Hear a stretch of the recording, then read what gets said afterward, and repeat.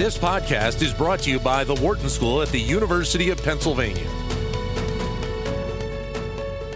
Well, obviously, we have the Dow Jones Industrial Average within reach of 30,000, the NASDAQ closing in on 12,000, but still the investing landscape is seen as at times a bit shaky with the variety of challenges that are in front of us today. So it's a pleasure to have back on this channel Howard Marks, Oaktree Capital Management co-founder, also a Wharton grad as well. Howard also going to be a guest on a virtual event tomorrow, November the 18th, hosted by his alma mater and part of the Howard Marks Investor Series to discuss the state of investing. This event will be hosted by Wharton Finance Professor Chris Casey with opening remarks from Dean Erica James. But a pleasure to have him back with us for a little while. Howard, great to talk to you. Hope you've been doing well through all of this. Nice to be back at Wharton, Dan. Thank you, Howard. So let me start with the Investor Series because I think it's a great event that you've been doing now for several years, and it's obviously a great partnership with your alma mater. But you've brought to campus other well-known investors, as is said on the website, to kind of bring real practical perspectives to investing. Give us a little sense of what you have seen play out in this series over the last few years. Well, I try to bring my friends who are outstanding investors, and I interview them. I've had Steve Schwartzman, Seth Klarman, and I think it was terrific for me when I was a student to hear from practitioners, and I'm just trying to pass that on. What is the landscape of investing right now, in your opinion? Well, I actually think that there's been an incredible rally from the lows that were reached in March to today. The S&P 500, for example, is up about 60% or more, and it's confounding that the markets should be doing so well while we still have rising COVID-19 cases. But the economy has recovered strongly, and the Fed and Treasury actions are having great effect. So we're in a world today where prospective returns on most asset classes are probably the lowest they've ever been, and even though we still have difficulties in the environment. I had seen the memo that you put out a couple of days about that, and just if you can expand upon that about why you're seeing these low prospective returns at this point. Well, there were the Fed took the risk-free rate, which is the Fed funds rate, the 30-day T-bill, which has no risk because it's a government instrument and it's a short instrument, so there's no inflation risk, and they took that return to essentially zero, and all the returns on everything else followed.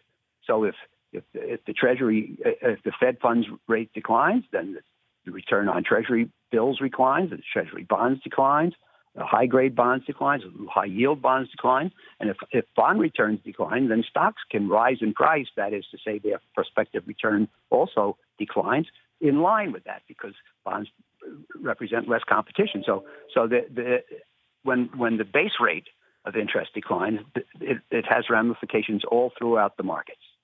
Should the expectation be that maybe those low returns are going to continue for a while, especially with the Fed saying that they're going to hold interest rates near zero for the next couple of years? Yes, I think there's no reason, Dan, to expect that interest rates will rise. They've said they'll be low at least through 22, maybe 23, and so that governs the prospective returns. Now, the actual returns can always be higher or lower than the prospective return. This is important to remember. If you buy a bond with a 5% yield, next year it can return 7 because you get the 5 yield and it appreciates 2 points, or it can return 3 because you get the 5 interest, but you lose 2 points on the price. So prospective returns and actual returns are not the same. But when we look at a bond, we see, it's a 5% bond. Well, we expect 5%. That's the prospective return. Currently, the promised return is the lowest it's ever been. I had seen another article which had quoted you, Howard, about the fact that maybe you had seen the potential for a bit of a weaker investing environment for a while now. Now, obviously, I don't think anybody expected to be dealing with COVID this year, but obviously, were there dynamics at play that you saw where there was maybe the potential for lower investments in the last Yes. couple of years? Yes, there was, because in the years leading up to this year, I looked at the market and I observed that there was substantial uncertainty, most of it geopolitical or political at that time, a little bit of economic uncertainty. Clearly, I didn't anticipate the pandemic. But along with those uncertainties, we had low prospective returns, high asset prices, and investors were engaged in risky behavior in order to try to earn good returns in a low return world. And risky behavior on other people's part makes the market risky for us. So I felt that that we were living in a low return, uncertain world, and that made for the need for caution.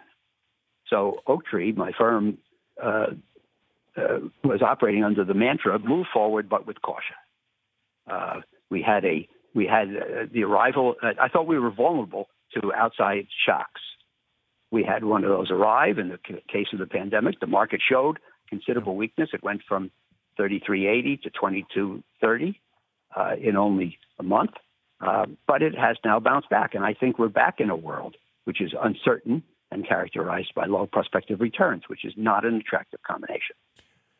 We talked earlier on the show, and we've talked in the last couple of weeks, Howard, about just some of the dynamics at play here in the United States, and obviously the political landscape that has played out over the last month, and the fact that to a degree, seeing Joe Biden as the president-elect, and most likely going in the next couple of weeks, or I should say next couple of months, mid-January, but also the fact that there maybe a little bit more certainty for the markets at this point. When you factor in also, it looks like that Republicans are going to hold the Senate.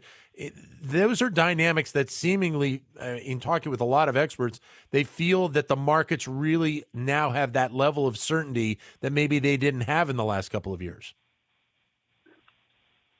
Well, I think that, I don't know, the market was fairly uncertain under President Trump. I think that his actions were somewhat unpredictable, especially, the level of rhetoric. I think that the market does feel relieved now that Joe Biden, as president, will be probably, as you say, living with a Republican Senate, which will restrain any extreme tendencies on the part of the Democratic administration. The Democratic administration would have been under pressure from its left wing to do some fairly extreme things and maybe to appoint some fairly extreme people. But with the Republican Senate, I think that any extreme tendencies will be quite restrained. So the market has really done incredibly well. Starting on November the 2nd, it's been up a lot. But on November 4th, the day after Election Day, it shifted into high gear and has really been rising rapidly ever since. So here we sit in mid-November, and as you mentioned before, and everybody knows, we have rising COVID cases at this point. We're still looking for a fourth stimulus package to come forward from Congress. How important is another stimulus package to this overall mix right now? I would think it's not the only cure-all, but it's probably one of them.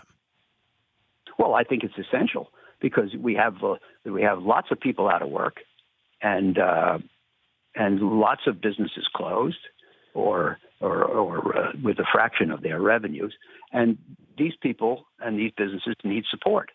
And I think that everybody's been predicting an economic recovery, but I think that it is conditioned on the assumption that there'll be continued support. And with a strong second wave of the virus, I think the support is even more essential. Where are you most bullish right now? Well, I'm not actually bullish anywhere. Okay. But I still feel better about so-called alternative investments, private and illiquid investments, because those worlds are generally less picked over. There are no market sectors which are being snubbed or ignored, and that's where you find the bargains usually in the things other people won't do. But I do think that the private markets are less picked over than the public markets. So what's your advice to investors right now?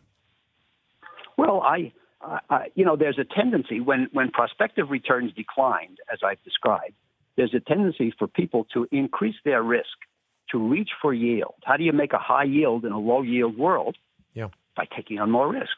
And I would try to resist that tendency, because I don't think that the climate is conducive to risk increases. Howard, it's been a pleasure talking with you again. Look forward to the event tomorrow, and it should be a great conversation between you and Professor Gacy. Thanks again for coming on the show. Thank you. Nice being here, Dan. Thank you. Howard Marks, who is co-founder of Oak Tree Capital Management, Wharton grad. And I should mention that if there are those in our listening audience that would like to be a part of that virtual event, you can. There is still space for you to be a part of that and listen to the commentary of Howard Marks and Chris Gacy. If you go to events.wharton.upenn.edu, you will be able to listen to that commentary, sign up for it, and listen to it. And it should be a great insight to have the conversation between Chris Gacy and Howard Marks. And that will be a great event as part of the Howard Marks Investor Series.